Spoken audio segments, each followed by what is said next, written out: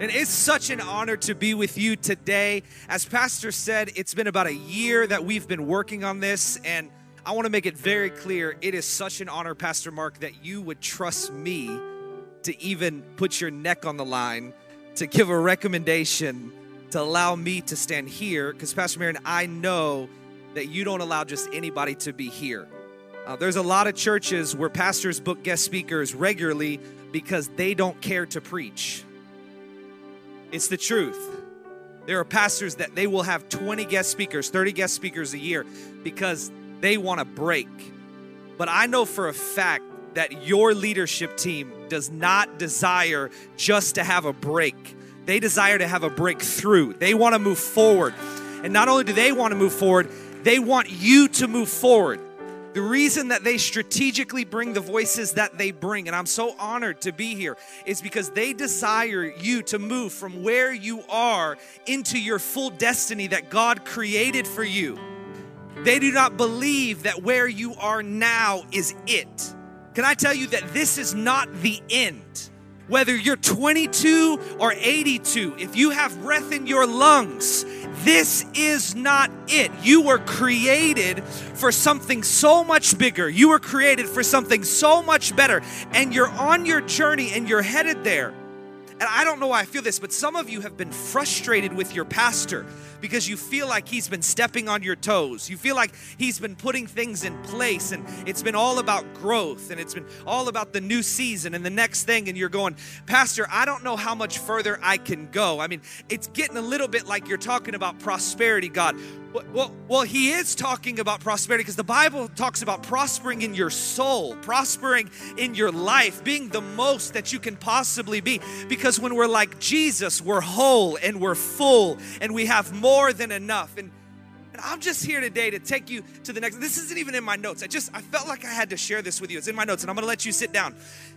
There is more for you. There's more for you than you're experiencing right now. I'm going to take a two-minute detour here, and then I'll get into the real message, okay? Your pastor gets to detour 10 times. I get to detour 2 times, okay? That was so dumb.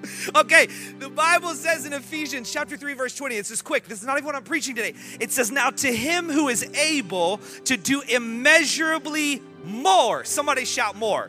In the live stream, I want you to write it in the chat. Say more in big, bold letters. Able to do more than we ask or imagine according to the power that is at work within us.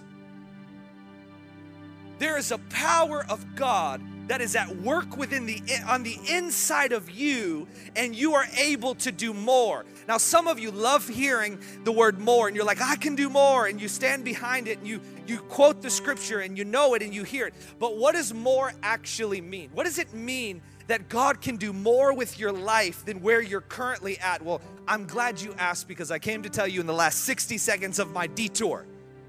This is what it means. It means that God can do it abundantly. God can do it by much. He can do it better. Listen to me. He can do it beyond, emphatically. God can do it enormously through you. He can do it exceedingly, exceptionally, extra, in great measure. God can do it incalculably, in addition to, incomparably, infinitely, the most, on a large scale, supremely, surpassingly, tremendously, vastly, very much, bottomless, boundless, endless, horizonless, infinite, indefinite, limitless, measureless, unbounded, unlimited. God can do more with you than you ever thought possible. How do I know? Because baby, I'm living it. I'm living the unlimited, the no boundaries more of God. But I can tell you 2.5 years ago, I wasn't.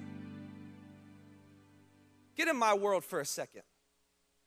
2.5 years ago, I woke up May the 1st, 2018. It's almost 3 years ago. And I was $125,000 in consumer debt. By the way, I'm glad you got off the keys, or I would have kept shouting. I was $125,000 in consumer debt.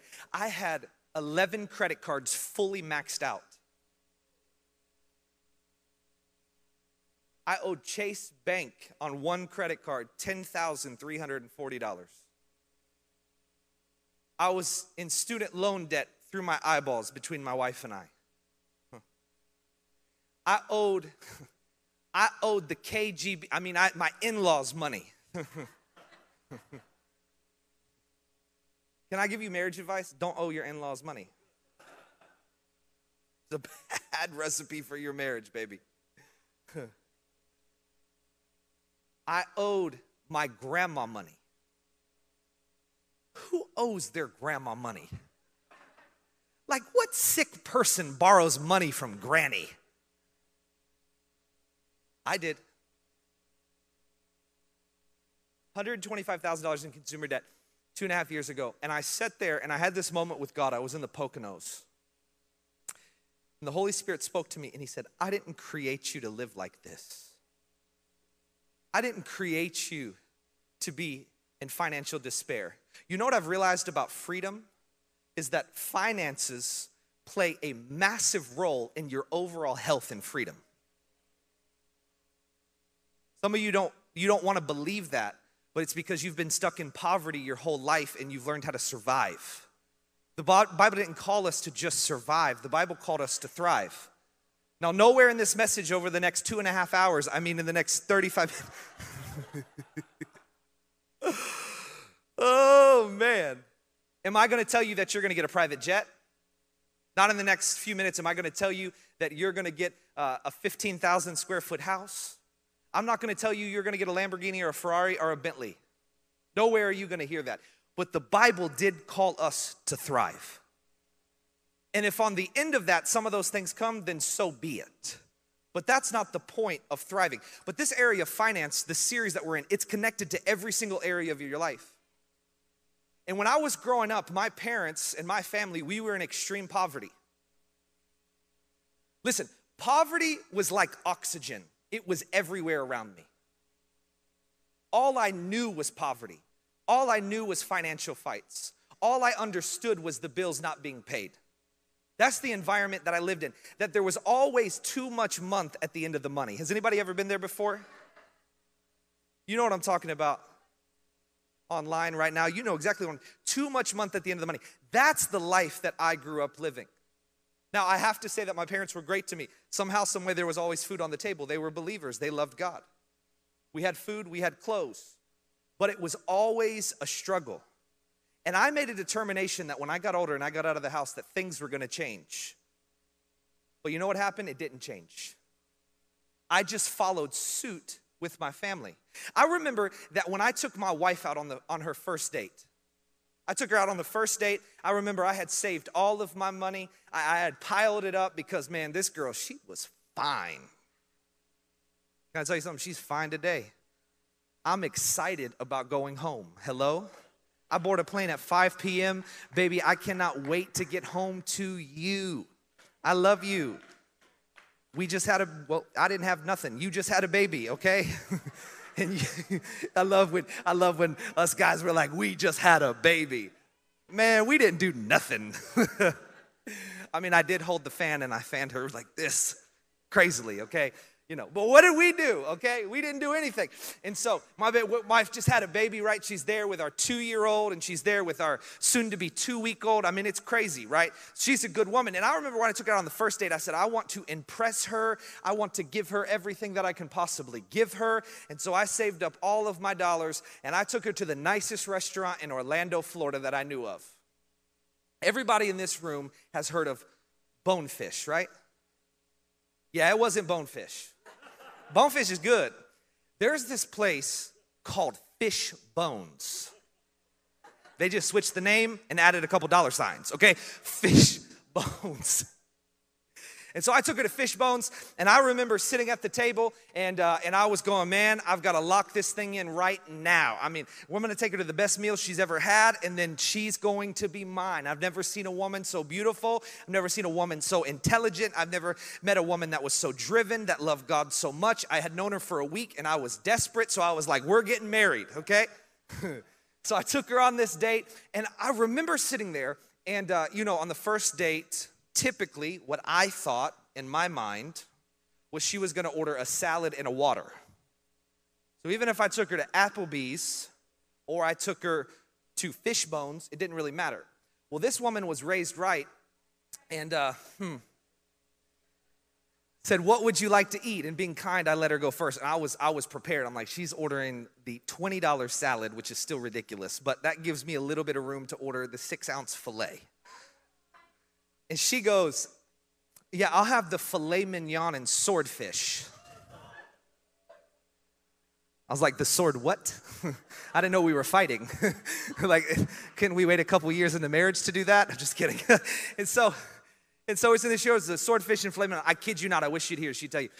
The person looks at me and goes, what do you want?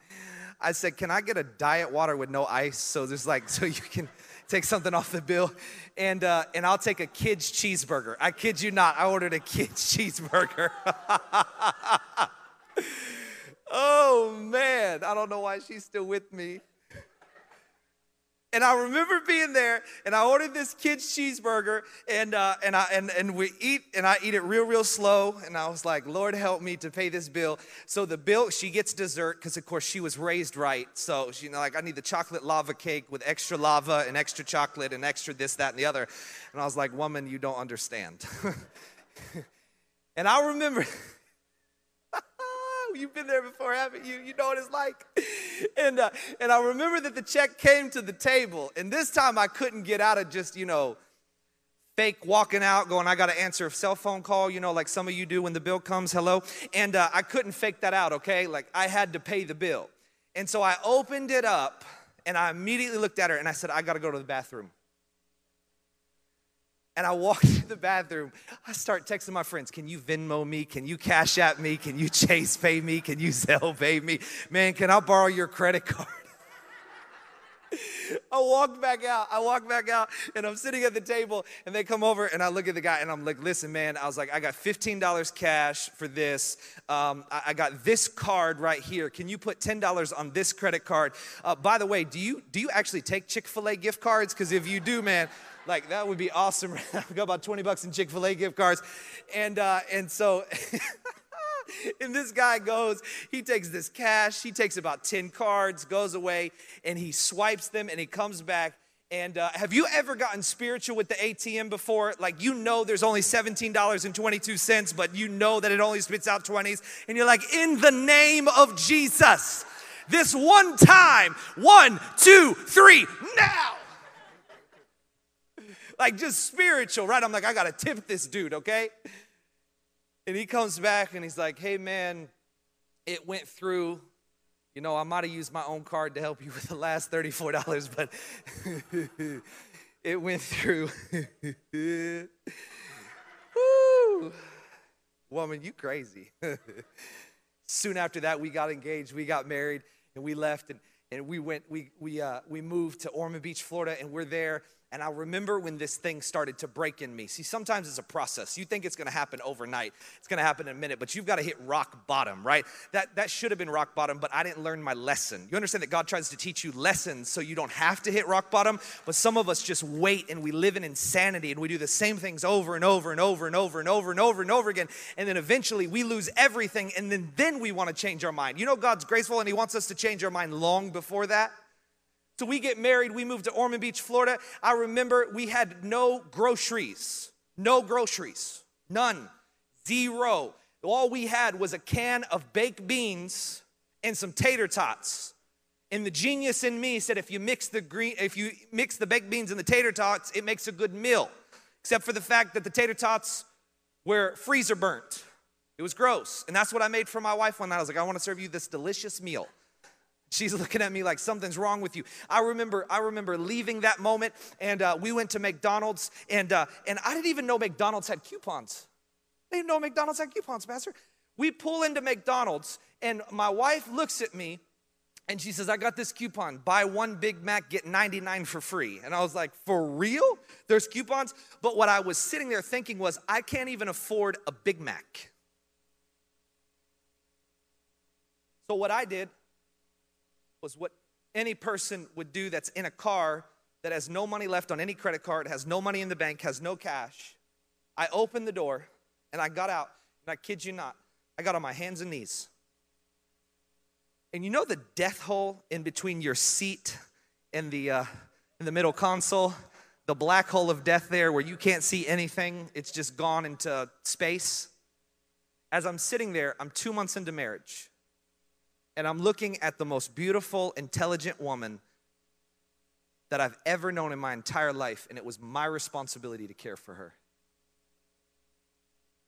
And I didn't have $1 to buy a cheeseburger.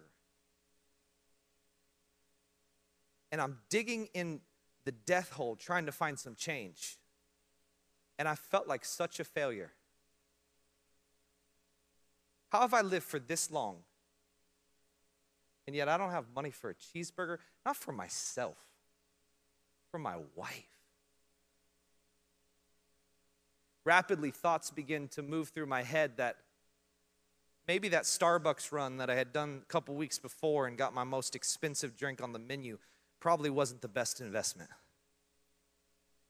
I started thinking about how I had wasted so much money on clothes, and I had wasted so much money on shoes, and I had wasted so much money on going out to the movies and doing this, that, and the other. And I had squandered everything that God had given me. And when the rubber met the road and it was time for me to be a man and take care of my wife and my family, I had nothing to show for it. But you know what I couldn't do? I couldn't blame anybody else. It was no one else's fault that I was in that position. The number one thing that I had to do in order to change my financial world was to brutally confront my reality that it was my fault and no one else's. And when you live in the American culture where they point the finger at everybody else and it's everybody else's fault, it's your neighbor's fault, it's your pastor's fault, it's your mama's fault, it's your daddy's fault, it's your president's fault. Can I tell you, I'm not very old, but I've lived through Bush 1, I've lived through Clinton, I've lived through Bush 2, I've lived through Obama, I've lived through Trump, and now I'm living through Biden. I can tell you, it's not their fault, and they're not going to change anything. I can't sit around and wait for them to bail me out. God created me to be able to bail myself out through Him, because the Bible says in Deuteronomy that God has created you to produce wealth. They're not going to do it for me. I heard a statement yesterday when I was driving into the airport when Mark was about to pick me up, and this is what they said, that some politician who shall not be named made a statement that the next package that we have passed here in the House for $1.9 trillion. I'm not even preaching politics. I'm going to preach the truth. The politician said this: it's going to lift 12 million people out of poverty. No, ma'am. No, sir. It will not, because poverty has nothing to do with what's in your bank account. Poverty has everything to do with what's in your heart, what's in your mind, and it has everything to do with the actions in which you live. And it doesn't matter if somebody gave you $1 million in stimulus, you would be bankrupt before you knew it, because your behaviors are not in line with the Word of God. Okay, Holy Spirit fingers, because now I offended everybody. God bless you. Amen. $600 ain't gonna help you. $1,200 ain't gonna help you. $1,800 ain't gonna help you. It's not going to help you if your heart and your mind and your actions are not in line. It's not gonna change anything. So God told me in May, I gotta run. God told me in May, He says, I'm gonna get you out. I have a plan for you, and I'm going to help get you out. And today I've come for one reason and one reason only, and that is to help you get out. And if you will follow me as I follow Jesus, and you will do exactly what I have done, I promise you, you will get out, because this is not Jamie's plan, this is God's plan. You'll be out.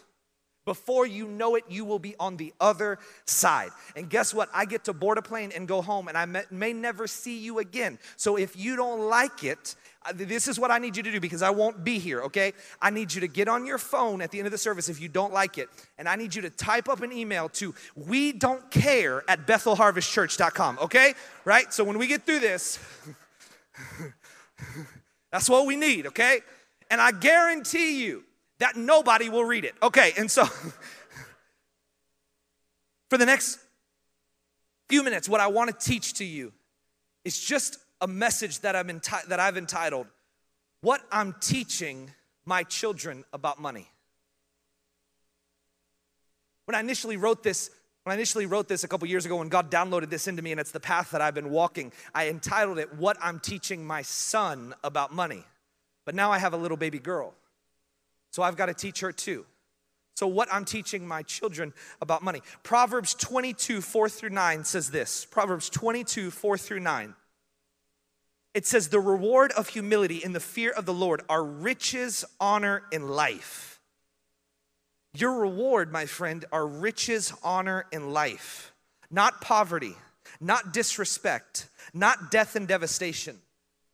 Somebody needs to hear that today. The reward for you loving and serving the Lord is riches, honor, and life. Thorns and snares are in the way of the perverse. He who guards himself will be far from them. Verse 6 says, train up a child in the way he should go, and even when he is old, he will not depart from it. The rich rules over the poor, and the borrower becomes the lender's slave. He who sows iniquity will reap vanity, and the rod of his fury will perish. He who is generous, somebody say generous, will be blessed, for he gives some of his food to the poor.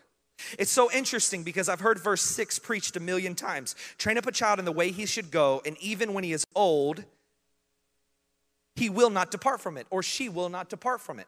And many times I've heard pastors preach this scripture, and they've talked about that honor your mother and your father. Well, that's good. You should train your children to do that. Love your neighbor. Well, you should train your children to love their neighbor, to love the Lord their God with all of their heart, their mind, and their soul. Friend, watching by live stream, you should train your children to do that, to love the Lord their God. All of these things are valid. But when I was reading this scripture and the Lord brought it to me, he said, go down one verse, and it says this, the rich rules over the poor, and the borrower becomes the lender's slave. This scripture is dealing with personal finance. That if you will teach your children where to invest their money, that they will not depart from the Lord if you teach them to invest their money into the kingdom.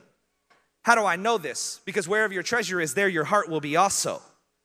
And if you've looked at me for 12 seconds, what you've noticed is that for most of my life, my treasure has been at Chili's. My treasures has been at Wendy's.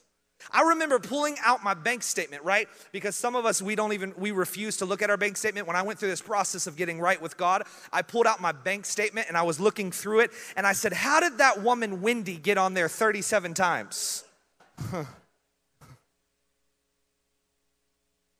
Right? I was addicted. Now I gotta say that I'm free of Wendy's in the name of Jesus. Somebody clap their hands. I'm free of that place. Woo, but Shake Shack, oh man, help me Jesus. It says the borrower is slave to the lender. Before that it says the rich rules over the poor. Can I tell you something? That the rich being the ruling class has been a biblical principle forever. And that will never change. And some of you are so angry about it and so mad about it. And you fight so much over it. Can I tell you, it's just a principle of the word. It's just how it works. And instead of being in poverty my entire life, I determined I would rather be someone that had influence that could help those that used to be in my position. That I didn't have to be someone who became wealthy and then did things for evil, but I could become wealthy and do things for good. But I was living in a mess. I had no money to my bank account 3 years ago as I'm sitting in that Airbnb there in the Poconos. And I'm going, God, I have to get out. I have to get out. I have to get out. And he says, I can get you out, and I'm going to teach you how. And it's what I'm teaching my children. And the first thing that I'm teaching this is that God is their source. Listen to me. Daddy is not your source. Mama is not your source. Your job is not your source. Your best friend is not your source. I gotta say this again because we're living through it. The federal government is not your source. And when you keep your eyes on the wrong thing and on the wrong source, you live disappointed because the source of the world is endless, but the source of it has an end to it, but the source of the king is endless and it will never go away. There is an end to what I have. There is never an end to what God has. And so you get so frustrated as I hear so many people that are going, can't you just pass legislation so I can get my check? And the problem with that is that your source has become them and it's not in God. Because God could do it right this second if he determines. They'll take as long as they want. Son, I don't need you. Daughter, I don't need you to trust in me. I need you to trust in him. I don't need you to do it my way. I need you to do it his way. That's why it's what I'm teaching my children about money. All I'm teaching them is what God has been teaching me over the last 3 years. God, in Psalm 23:1, it says, the Lord is my shepherd. I lack nothing. Can I tell you if you are in God, you lack absolutely nothing. You're in need of absolutely nothing because you are connected to the King who can give it all to you. Oh my gosh. Deuteronomy 8:18, I already quoted this, but it says, but remember the Lord your God, for it is he who gives you the ability to produce wealth. Proverbs 10:22 says, the blessing of the Lord, it maketh rich, and he addeth no sorrow with it. In another translation, it says, the blessing of the Lord brings wealth without painful toil for it. That God's desire for you is not to just sit around and figure out how you're going to survive. But instead, how can you thrive to make a difference? Man, that's so good. So good. You know, 8 out of 10 Americans are in debt. Pastor told us this last week that 78% are living paycheck to paycheck. Some of you weren't here, so I got to say it again. You miss good stuff when you're not in the building. I'm passionately in love with the local church. That's why I always show up. Come rain, hello. Come snow, hello. Come COVID, hello. If I've got to watch on my phone, if I've got to watch on my TV, I want to be in the building as much as possible. But wherever I am, I'm paying attention because there's a word for me on every single Sunday. And if I miss it, then I miss the opportunity to grow. 78% are living paycheck to paycheck. You understand that 70% of the people under the sound of my voice could not cover a $1,000 emergency with cash. You know how insane that is? Let me break that down for you. Let me break it down for you. That is absolutely insane. Because some of us have worked our entire life, receiving paychecks our entire life. And 10, 20, 30, 40 years down the road, we don't have $1,000 to cover an emergency with cash. Friend, what have we been doing with our resource? What have we been doing with what God has entrusted us with? Well, I don't make a lot of money, so, I'm not a millionaire. Let me do some simple math for you. You could work at McDonald's for 50 years making $20,000, and guess how much money you would have made in your lifetime? $1 million. McDonald's on 20 grand, and you'd made $1 million in your lifetime. And yet, you don't have $1,000 cover an emergency with cash. Yet some of you in this room, you've made way more than that. You're double that. You make $40,000 a year. Pastor told us if you make $40,000 a year, you're in the top 4% of the world. You know that if you make $48,000 a year, Pastor told us this, you're in the top 1% of the entire world. You don't have $1,000 to cover an emergency with cash? No, brother. I don't keep cash. I use my credit card for airline miles. Until you rack up $22,000 in credit card debt and that $1,000 emergency just turned into $14,000 because you paid minimum payments for 10 years. Oh, I'm not talking about you. I'm talking about me and your neighbor, okay? So don't worry. Some of you are mad. No, I'm just talking about your neighbor. This message isn't for you.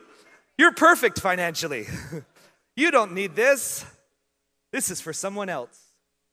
Man, can I tell you that if this feels like a gut punch or a punch to the throat, that means it's for you. Because that's what I needed 3 years ago. I needed the Lord to do a little smacky. I needed the Lord to grab me and take me out to the woodshed like they used to do back in the old days. Give me a little whipping, okay? Spare the rod, spoil the child. And spiritually, some of us have been living like infants financially. We are spiritual babies with our finances. Do you understand that children live by emotions? Children say, I want. But adults devise a plan and execute on it. Adults don't do what we want. Adults do what we know we should do. And as an adult, I devise a plan with my finances, and I don't care if the Michael Kors purse is on sale. I don't care if the Michael Jordan shoes are the newest release. I don't care if they're having a deal at the local restaurant. I don't care what commercial I saw with Macy's. I'm an adult, so I have devised a plan with my finances, and my plan tells me I cannot do that if I cannot afford that. And if I don't have cash to pay for it, I can't afford it. Some of us, we make way too little to be living the way we're living. And some of us in this room, we make way too much to be in the mess that we're in. Way too much. But that's where I was 3 years ago. A mess. Because I had no control. As I was driving here yesterday, I felt like the Holy Spirit said to me this, and I said, when do you want me to talk about this? And I've been waiting. It's only been 24 hours, but when I hear something from God, I want to tell somebody, right, Pastor? We got to tell somebody. Mark, you know about it. The Lord told me this. Let me tell somebody right now. And the Lord never released it, and right now. And the Lord said this to me. He said, money is not a math problem. It's not a numbers problem. It's a behavioral problem. It's not numbers. It's behavior. Because we can get more numbers, but if we don't change our behavior, then nothing ever changes. And so I said, okay, Lord, I get it. Stop whipping me. I want to know what I'm supposed to do. And the Lord said this. He said, make a plan. And I said, Lord, well, there's a $1.6 trillion student loan crisis that's going on right now. At this point, it's $1.8 trillion. God, never in my life did I think I would have the privilege of being a part of something so large. What a privilege and an honor it is to be under a curse. The Bible calls debt a curse. You know why you can't sleep at night with your debt? Because you're living under a curse.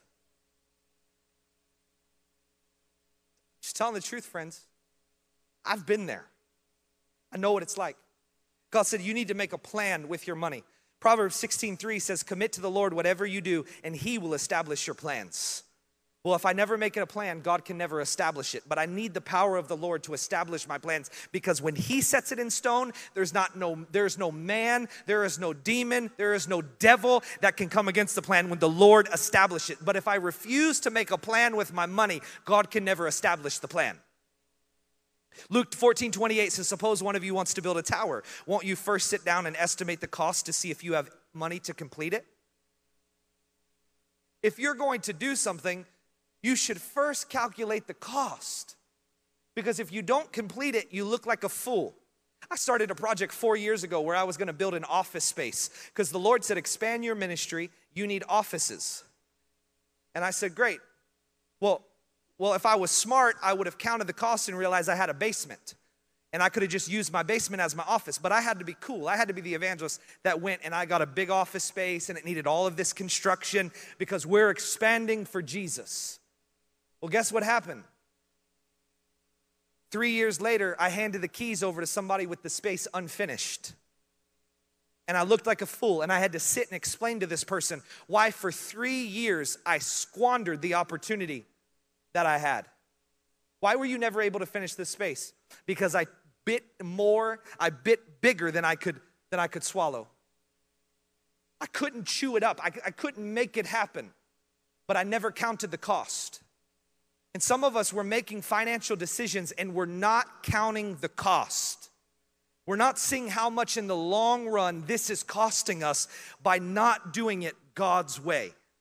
I'm going to get somewhere because we're coming to a close here. Again, Pastor gets 5 closes, I get 3, okay?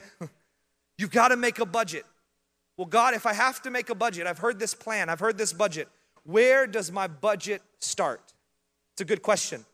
Pastor told us last week, Malachi 3:10, bring the whole tithe into the storehouse, that there may be food in my house. Test me in this, says the Lord Almighty, and see if I will not throw open the floodgates of heaven and pour out so much blessing that there will not be room enough to store it. Pastor told us about tithing last week. And you know, I'm a little spiritual. I've been in church my entire life. And so when God says, I have a plan with your money, and the plan is to make a plan with your money, and I asked God, where does it start? I had a feeling I would know where the Holy Spirit was going to lead me. He was going to lead me to tithing because, well, tithing, that's the first place that my budget should start. It should start with tithing. And the Lord said, your budget should start with giving. I said, I am a tither, Lord. I'm a tither. The Holy Spirit said, read the scripture and dig into it. Tithing is returning. It's not giving. You're not a giver. You're a returner. Oh, here we go. You should tithe. Tithe is priority. But above tithe is a heart and a spirit of generosity. That says, Lord, I'm willing to give all that I have whenever you want. You ready for this? Tithing doesn't even fall into my budget.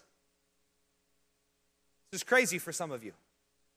Because the first 10% is not mine. It doesn't even get on the paper. So if I have $1,000 come into my household, I start my budget at $900. I don't touch the first 10% because the Bible tells me that if I do not give, my money is cursed. So I immediately, the 10, gone. When I start my budget on generosity. The first thing I do with the 900 that's left over is I go, okay, how much are we gonna give off of this? This is countercultural to the world because the world would tell you pay yourself first. Hello, you've heard that. They've written a lot of books on it, and they're good books. You should be saving and investing for your retirement and all that. But some of you are in this mentality that invest into me first. Pay me first. I need to take my money and I need to put it into something that's going to take care of me. And what I've realized is the number one investment that I can make is into the kingdom of God. That God will give me a bigger return than anyone else, any mutual fund, any retirement account, any 401k, 403b. God can do it for, some of you didn't know that I knew a little bit about money. Hello, hi. I've been paying attention. I knew none of this 3 years ago, but I lived in poverty. And so the first thing I do is I make a budget around being generous. The 10%'s gone. Then I go, where is the rest of this going? And you know where the best place for me to put my money is? The best place for me to put my money is in the house of God. That's where I make my first investment. Oh, what kind of percentage are they giving you off of this? Oh, you're trying to work your honorarium. No, I'm not. I already cut the check, baby. Whether you give or not, it's not going to affect my household. You understand this? But whether you give or not is going to affect your house. Because I live this thing and I've seen the fruit of what happens when I put the kingdom of God first in my life, in my generosity. So we started a process, and I remember the Lord spoke to me and he says, okay, I want you to give double what you've ever given before. He said, I want you to go, and I want you to go above and beyond. And so in 2018, I'm sitting there in May, and I remember that the most we'd ever given was $5,800 in a calendar year. But the reality was we hadn't given anything, we had tithed. Between my wife and I'm just real and raw with the numbers, okay? They're just numbers. It's just numbers, baby. It's just numbers. It's not that big of a deal. There's plenty of people in this room that are gonna be under what I make, are gonna be right what I make, and some of you are gonna be way above. I don't care. This is not about how much money we make. I'm trying to help you get your finances in order and put the kingdom of God first. We made $57,000, and we had returned $5,800, right? So we had given we had returned $5,700 and given $100. God says, I want you to do double that. I'm gonna get you out because in the kingdom, generosity comes first. So we started by giving $12 parking to a friend. I remember a friend came to visit my wife and I, and there was free parking for 30 minutes. And the way I grew up is you do 30 minutes, you pull out and you pull into the next space that said 30 minutes of free parking. You laugh because you've been there. You know, that's a poverty mentality. It's $4. Pay the $4. $12. Pay the $12. You put in so much extra work that you trip over $1 to save a penny. It doesn't make any sense. And I remember that the person said, okay, I've got 30 minutes. And my wife looked at me and she lovingly said, we're going to pay for her parking. I said, what do you mean? And she said, we're going to pay for her parking because I want to see my friend. I haven't seen her in years. And I said, I understand. And I started to have this argument with God. God, are you kidding me? I'm going to pay for her parking? Why doesn't she pay for her own parking? The parking was $12. Some of us will fight with God over $12. $12. Like, you can't even get a cheeseburger at Shake Shack for $12. I would know. You know, I had no problem spending $12 on myself. I had no problem taking the credit card out. $12 for me, $18 for me, $25 for me. It's funny when people tell me, well, I can't afford to give, Jamie. Great. When you leave this room, don't you dare go through the drive-thru. Because if you got $12 to give to Wendy's, you got $12 to give here. Hello? Holy Spirit fingers. Online, I love you. Holy Spirit fingers.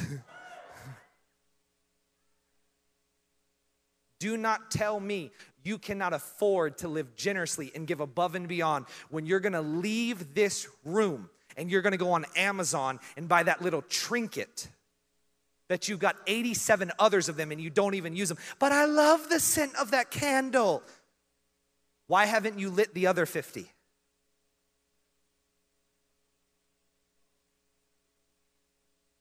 This is totally countercultural to what the world would tell you. Do what pleases yourself. Do what you want. Do what you love. Can I tell you that when you're in the fullness of Jesus Christ and you do what he wants, you actually get what you want. Because the Bible says that God gives us the desires of our heart. And more than a candle, I don't want just a candle. I want a vacation away with my wife where they light the candle for us. Are you hearing what I'm saying? I want something bigger. I want something better. I don't want what's now. I want something that's later that is more than I have in this moment. So I follow the kingdom. I follow his principles. And I start with generosity. And so that $12 parking, it came and it went. Close number 2. And that year we began to give more and more and more. And we finished that year in 2018. $5,800 was 2017. In 2018, it showed on our giving $12,500. 1 year, just like that, over double. Here's what's crazy. I didn't even notice until the end of the year. I went and looked at my income. Guess what happened? When we started giving, simultaneously, we went from $57,000 to $72,000. We increased the rate at which we were giving by $7,000, and $15,000 was returned to our household. In 2019, I woke up and the Lord spoke to me early and he said, this year I want you to give $30,000. And I said, Satan, get behind me. $30,000. I mean, I've been poor my whole life. I had $30,000. Lord said, I want you to be intentional this year. Make generosity your priority. Go ahead and do it. So we went through the year. And when we got through the year, we ended in 2019 and we had given just north of $30,000, right? We had plowed into giving. We had worked that muscle. I went to the end of the year and I went back and I looked over our finance and I realized that our income had gone from 72, get ready somebody, to 135.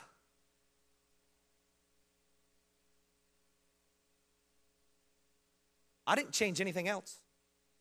I'm the same guy that's been on the road for 10 years. Boom, just like that. You're telling me that if I give, that I'm gonna receive? Yeah. The heart posture isn't I give so I can receive, but it's a law of the land. It's the law of the universe that when you sow, you reap. When you sow a smile, I paid attention. When you sow a smile, you get a lot of smiles. When you sow into relationship, you get a lot of relationships, good ones. When you sow into this, you get that. When you sow an apple seed, you get an apple. When you sow an orange seed, you get an orange. When you sow financially, the Lord returns to you financially. You ready? We get into 2020. And the Lord speaks to me, beginning of 2020, he says, okay, this year I want you to give $50,000. You want me to give literally my entire income that I made in 2017?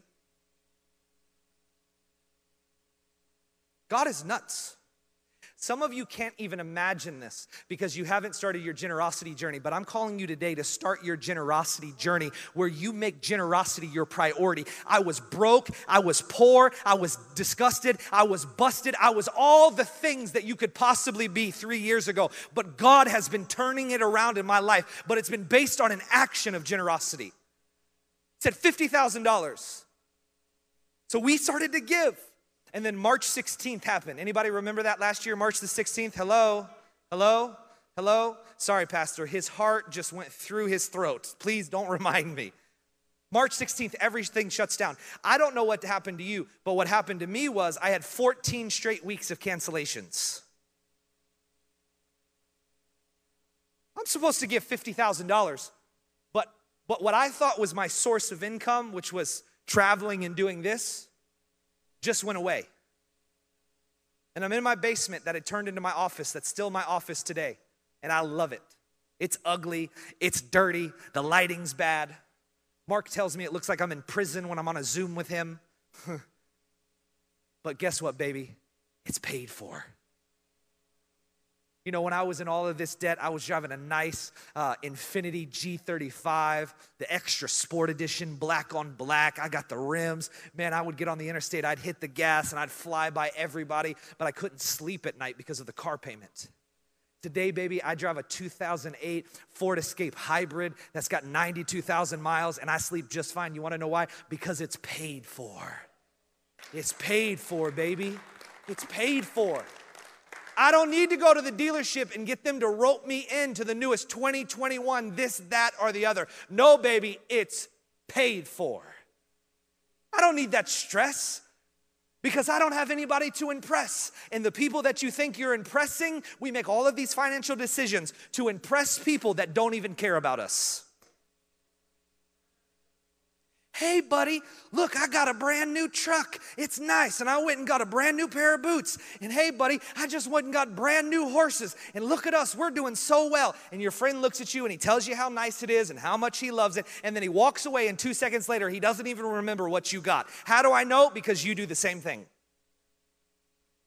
Well, we just got this big old house. You know, they told me originally I could only afford $400,000, but I got this deal where I found this broker and then they worked the system a little bit and I didn't believe it, but I got $750,000 approval. Great, you can't even afford your mortgage. Trying to impress people that don't even care. I looked at the other day online and I was like, oh my gosh, that doesn't make any sense. I mean, I just barely made any money 3 years ago. What's going on? And they said right now, no holds barred. I talked to a broker. They go, we could get you into a house right now for $650,000. A $650,000 house is not a mansion in Philadelphia, but it's nice. And I looked at my wife and I said, we could stretch beyond belief, or we could be content in this season. And we can build towards the next season. And we can just buy this $250,000 house on a 15-year fixed rate mortgage, and we're gonna have no problem. We're gonna pay that thing off in probably 7 to 8 years. And then when we get 7 years from now, or maybe if the Lord moves us in between then, we'll have a little bit of equity in this thing, and then we can make the jump. Because you know, I live trying to impress everybody, and I'm tired of that. I would rather just have the things that I'm able to have in the season that I can have them than try to pull from 3 or 4 seasons ahead to have them now. I want the peace of God more than I want the peace of that thing. And God said, give. If somebody can come play keys, it'll get me to shut up and it'll make it sound way more spiritual in here, okay?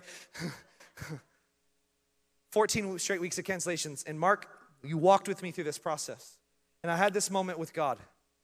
And I had this moment with my wife. And I looked at my wife, Pastor, and I said this. I said, if God is who he says he is, if he is who he says he is, then we're going to make it through this. And she said, so we're going to have faith? I mean, I get it, Jamie, I have a lot of faith, but help me. And I said, we have faith. I said, but not only have faith, we have works. I said, because you don't spend the last 2 years of your life sowing 30% of your income, 20% of your income. You don't spend your life doing that and God not return it to your household and help you out. And if he isn't, I'm bold. Live stream, hear me, I'm bold. I said, if he isn't who he says he is, I quit. I'll no longer believe. There is no God. Because that's what the word says. And he's either going to prosper us in this situation or he's not God. My wife had this look of slight devastation that would come out of my mouth. But I'm real and raw.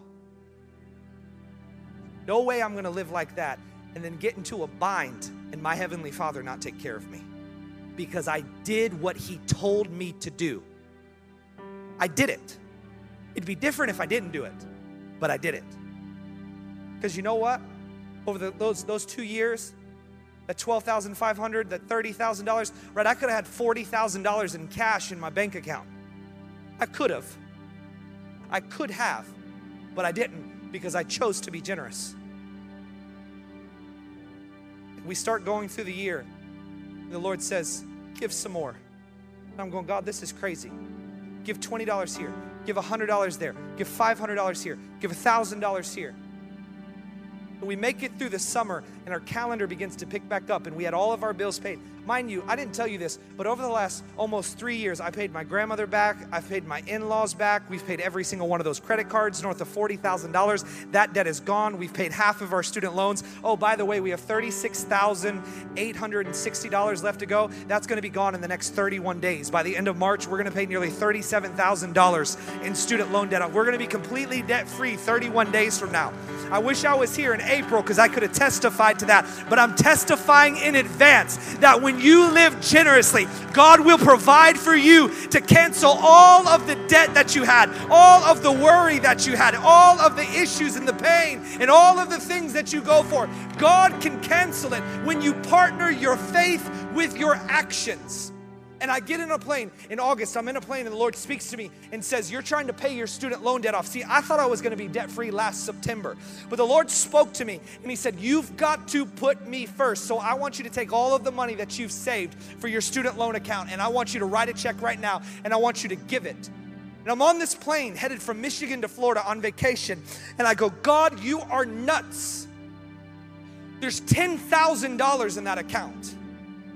And I only have $11,000 to my name.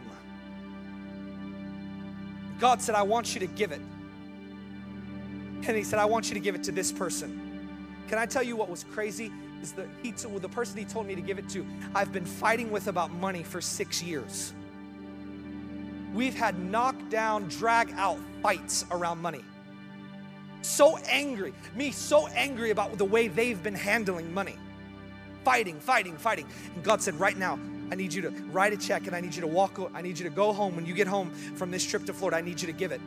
I got home, I told my wife when I landed, and I knew she would tell me no because my wife, we're on the same page. We've been fighting with this person. And she said, no, the Lord told me the same thing. I said, you're crazy. She goes, I was praying, the Lord said, we need to give them every dollar in our student loan account, $10,000. This is in August. This is yesterday. I remember getting home, it's September the 10th. I call my friend, I said, we have to come see you. We sit in their basement, and I wrote this $10,000 check. Oh, by the way, it was my pastor, just so you know. It was my pastor. So angry at him for 6 years over stupidity. He didn't do anything wrong. My heart was in the wrong place. You want to break a spirit of frustration? You want to break a spirit of hurt? You want to break a spirit of unforgiveness? Give. We wrote the $10,000 check. We handed it to our pastor. He opens it up. His eyes bug out of his head. Hello? Anybody's ever done that for you? We begin to weep and the spirit drops in the room and I begin to ask for forgiveness. Pastor, I'm so sorry. Please forgive me. My heart's been in the wrong place for 6 years. I've questioned you on every financial decision. I'm so wrong. Please forgive me. And of course, he's gracious and he says, hey, buddy, he says, it's okay. He says, I love you. He said, it takes two to tango. Maybe there's been a time that I did something that was offensive and wrong and I said something, please forgive me. And you know what was so much better than us getting out of debt? You know what was working that process? You know what's so much better than having the story of seeing miracles from God, financial miracles? What was so much better than that? It was having right relationship with my pastor. It's better than having $1, having peace. Until you live generously, you're never gonna have the peace that you want. 1 week later, I'm standing in my house. I walk outside, I get the mail. See, we gave the check on September the 10th. I open the mailbox and there's a letter from someone. They're like, hey, I was watching one of your services and God spoke to me. Said that I needed to give something to you. I know that we've never met in person, but may the Lord bless you, you and your family. And I opened it up and I looked at the check. We gave our September 10th. Their check was dated September 11th. The check was for $10,000.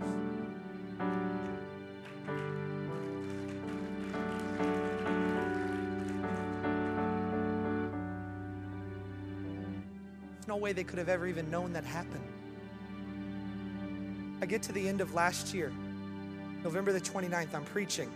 2 services. First service, I'm preaching about generosity. In between services, the Lord speaks to me and goes, have you given your $50K for the year? And I was like, no, I knew the answer. I was $15,000 short. I text my wife and I said, we're $15K short. What do we do? And she asked this question. Was it a God goal or was it a Jamie goal? Did God tell you to give 50? Or did you want to give 50? I said, come on, I don't want to give anything. Am I allowed to say that? I don't want to give anything. I want to keep it all. I'm jacked up, friend. I'm messed up. It's just the reality. I'm walking this process.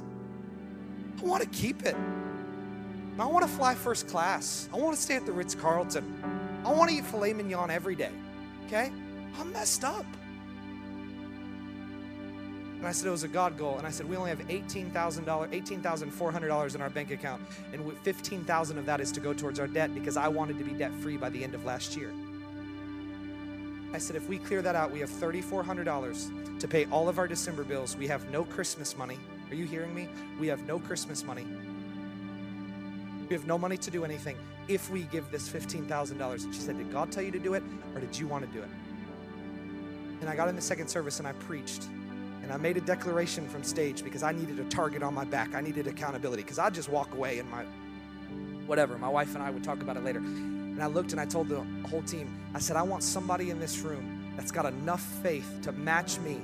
And I said, you might not have 15 grand, but you may be in a similar financial position and $50 is like 15 grand to you. And I said, I need you to partner with me today, right now. And I need you to sow the seed in faith and believe that God is going to open up the windows of heaven and pour so much out that you can't even contain it. Because my wife and I said, we're giving 15 G's today. And I went and I opened up the church app because, you know, we have PushPay too. Wink, wink. There's no reason you can't give. You just choose not to give. And I opened up PushPay and I wrote $15,000 in there and I gave 15 grand right there. Can I tell you that one of our biggest financial months in my household was in December? And I had almost no dates on the calendar. It made no sense. And the Lord poured in. And so last year, during a pandemic, I was grounded 100 days. I didn't fly for 100 days and preach the gospel. $50,000 in total giving. Some of that returning, right? $35,000 in giving, $15,000 in tithe. Out of the $50,000, our income during a pandemic went from $135 to $157. And I spoke less than half the times that I did the year before. What I'm trying to tell you is that everything that you need is on the other side of your generosity. I don't have a Ferrari. I don't have a Lamborghini. I don't have a private jet. I don't have a mansion. I don't have all the things that the TV preachers have been telling you. But what I have is peace in my soul and a plan to see Jesus and His kingdom come. I'm able to provide for my family and do all of the things that God has created me to do. And that's better than any material possession. I can pay for the medicine, baby. I can pay for the meal. I can put gas in the car because I remember the day when I went to the gas station and I realized that if you had $1 on your credit card, that it would take your card and let you fill up your tank of gas. Hello? Some of you have been there. $1 in credit available. And I remember swiping it and telling people, oh, it's my gas card. It's my gas card, because I wanted to be cool because you need a gas card. And I remember those days. Can I tell you, I don't have to worry about that today. I could fill my tank up and your tank up and your tank up. Let's go to the station afterwards. Actually, I want to fill your tank up. They're going back to Georgia. And I could fill your tank up and your tank up and your tank up. I don't have to worry about filling a tank of gas up. Why? Because the kingdom of God was most important before anything else. And when I made God a priority, He made my house a priority.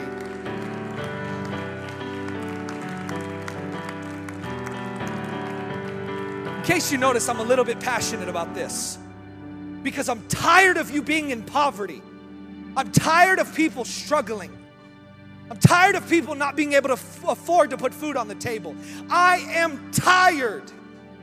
I'm disgusted by it because I've lived there my whole life, and that's not how God created us. Struggle may come, strife may come, pain may come, loss may come. But when you're invested in the kingdom, you don't have to worry about it because your Father in heaven will provide for all of your needs. Some of you need to stop going through the drive-through of the food bank, and you need to get in a position where you're giving food to the bank. It's time to get out of poverty. Some of you in this room, let me speak to one other group of people, and then I'm going to hand it over to Pastor. This is my third close. I said 3, right? Some of you in this room, you're way too wealthy to be this cheap in your generosity. Don't let this 32-year-old kid give 50 G's off of 157 last year, and here you are making $250,000, 400, 500. You got a couple houses, investment properties. You've got your 401k. You're sitting on 800 grand in a 401k, and yet you have a problem writing a $1,000 check. Come on, baby. Go to your broker and say, I need to take some of that, and I need to wire it into the house of God ASAP because I need to get my heart right. Because it's about kingdom first. It's about God first. You may be sitting in this room right now, and it's about time you wrote that $10,000 check above your tithe. For some of you, it's about time you wrote that $25,000 check. There's somebody in this room, I don't know who you are, I just sent this song. There's somebody in this room, it's time you wire 100 grand. It's time. It's long past time. I've been to so many places over the two and a half years, and I've heard the stories of a gentleman sitting in the front row who was wealthy. He was that guy. And I don't even tell him, I didn't say that, but he was that guy. And the Lord spoke to him and said, today I need you to give a brand new jet ski. He was going to buy 2 jet skis. He said, top of the line, the most expensive jet ski you could possibly buy. And God said, I want one of those. And he said, he gave. I saw him afterwards. He told me this story. And I said, the Lord wants to return to you something that's in your heart so much bigger than a jet ski. I don't know what it is, but God says He's going to give it to you. He laughed. He said, I know what you're talking about. 6 months later, I was having dinner with the pastor's son. He said, you remember that guy you gave that prophetic word to? I said, no, what are you talking about? He reminded me. I said, oh, that dude, what happened? He said, yeah. He said, he was an inventor. He invented things, and he had sold multiple businesses for multi-million dollars. He said, this guy was currently living in a $5 million house that was paid for, had a bigger cash position. He wanted for nothing financially. But he said the thing was, the guy had this new thing that he had built, he had created, he had invented, and he thought it was the thing, but he couldn't get it to market. He said the same week he gave, he was out front in his house, and his neighbor walked over, and they just got into a conversation.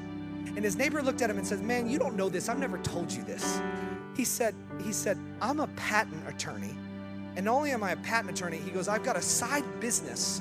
He goes, I've got a whole team, a global network of guys that we bring products to market. He goes, you would never know this. He said, but I got a thing I made and I invented. Will you take a look at it? And the dude goes, yeah, no problem. He said about a month later, they got together, and the gentleman looked at him and said this. He said, I got really bad news for you. You're an incredible inventor, and you have created products that have made you millions of dollars. And he said, but this product's not one of those. He said, instead, our team believes that this is $1 billion idea. and we want to sign with you right now, and we want to take this to market. He said, what I wanted more than a jet ski was I wanted my purpose in life to be fulfilled. And my purpose in life was to bring products to market that helped people. And I couldn't do it. I had a young couple that was in service, one of my services, and they were sitting to my right, and they began to weep when it was time to give. And later, the same kid was saying, you know that couple? And I said, yeah, I vaguely remember them. He said, yeah, I got to tell you the craziest thing that ever happened. He said, that couple, they both lost their jobs. He said their house, they had started foreclosure on their house. They had no work. They had been trying to find jobs for 3 months. He said, in that service, you talked about going above and beyond and giving. And he said they had $10 to their name. It was in cash in their pocket. And he said they walked down the aisle, and he goes, the church had been helping them. We had been paying their light bill. We'd been giving them food. And he said they came down, and he said they gave the $10. He said, Jamie, on Monday, the husband got a phone call. And the phone call was a job offer for the largest salary that he had ever been offered his entire life. On Tuesday, the wife got a phone call for a job offer with a salary that's the largest that she had ever had in her entire life. On Wednesday, they got a phone call from a family member that said, hey, I was in prayer this week and the Lord spoke to me and told me to pay off your mortgage, that you don't have to worry about losing your house or going into foreclosure. Everything that you need is on the other side of your gift. Today, I want you to start the journey of generosity. I want you to join me. Some of you in this room, above your tithe, your journey of generosity, your commitment to the house of God this year is going to be an additional $1,000. Right now, some of you, you know it. That's true because you go, man, 1,000 seems impossible. Some of you in this room, your commitment into this house is going to be $10,000 this year above and beyond. Others under the sound of my voice that are watching by live stream, your commitment into this house of God is going to be $50,000 above and beyond, $100,000 above and beyond, $250,000 above me. You think I'm crazy? If you're under the sound of my voice, I'm telling you, God is calling you to the above and beyond generosity, and no one is excluded. Everyone will participate this year because God wants you to live and give generously.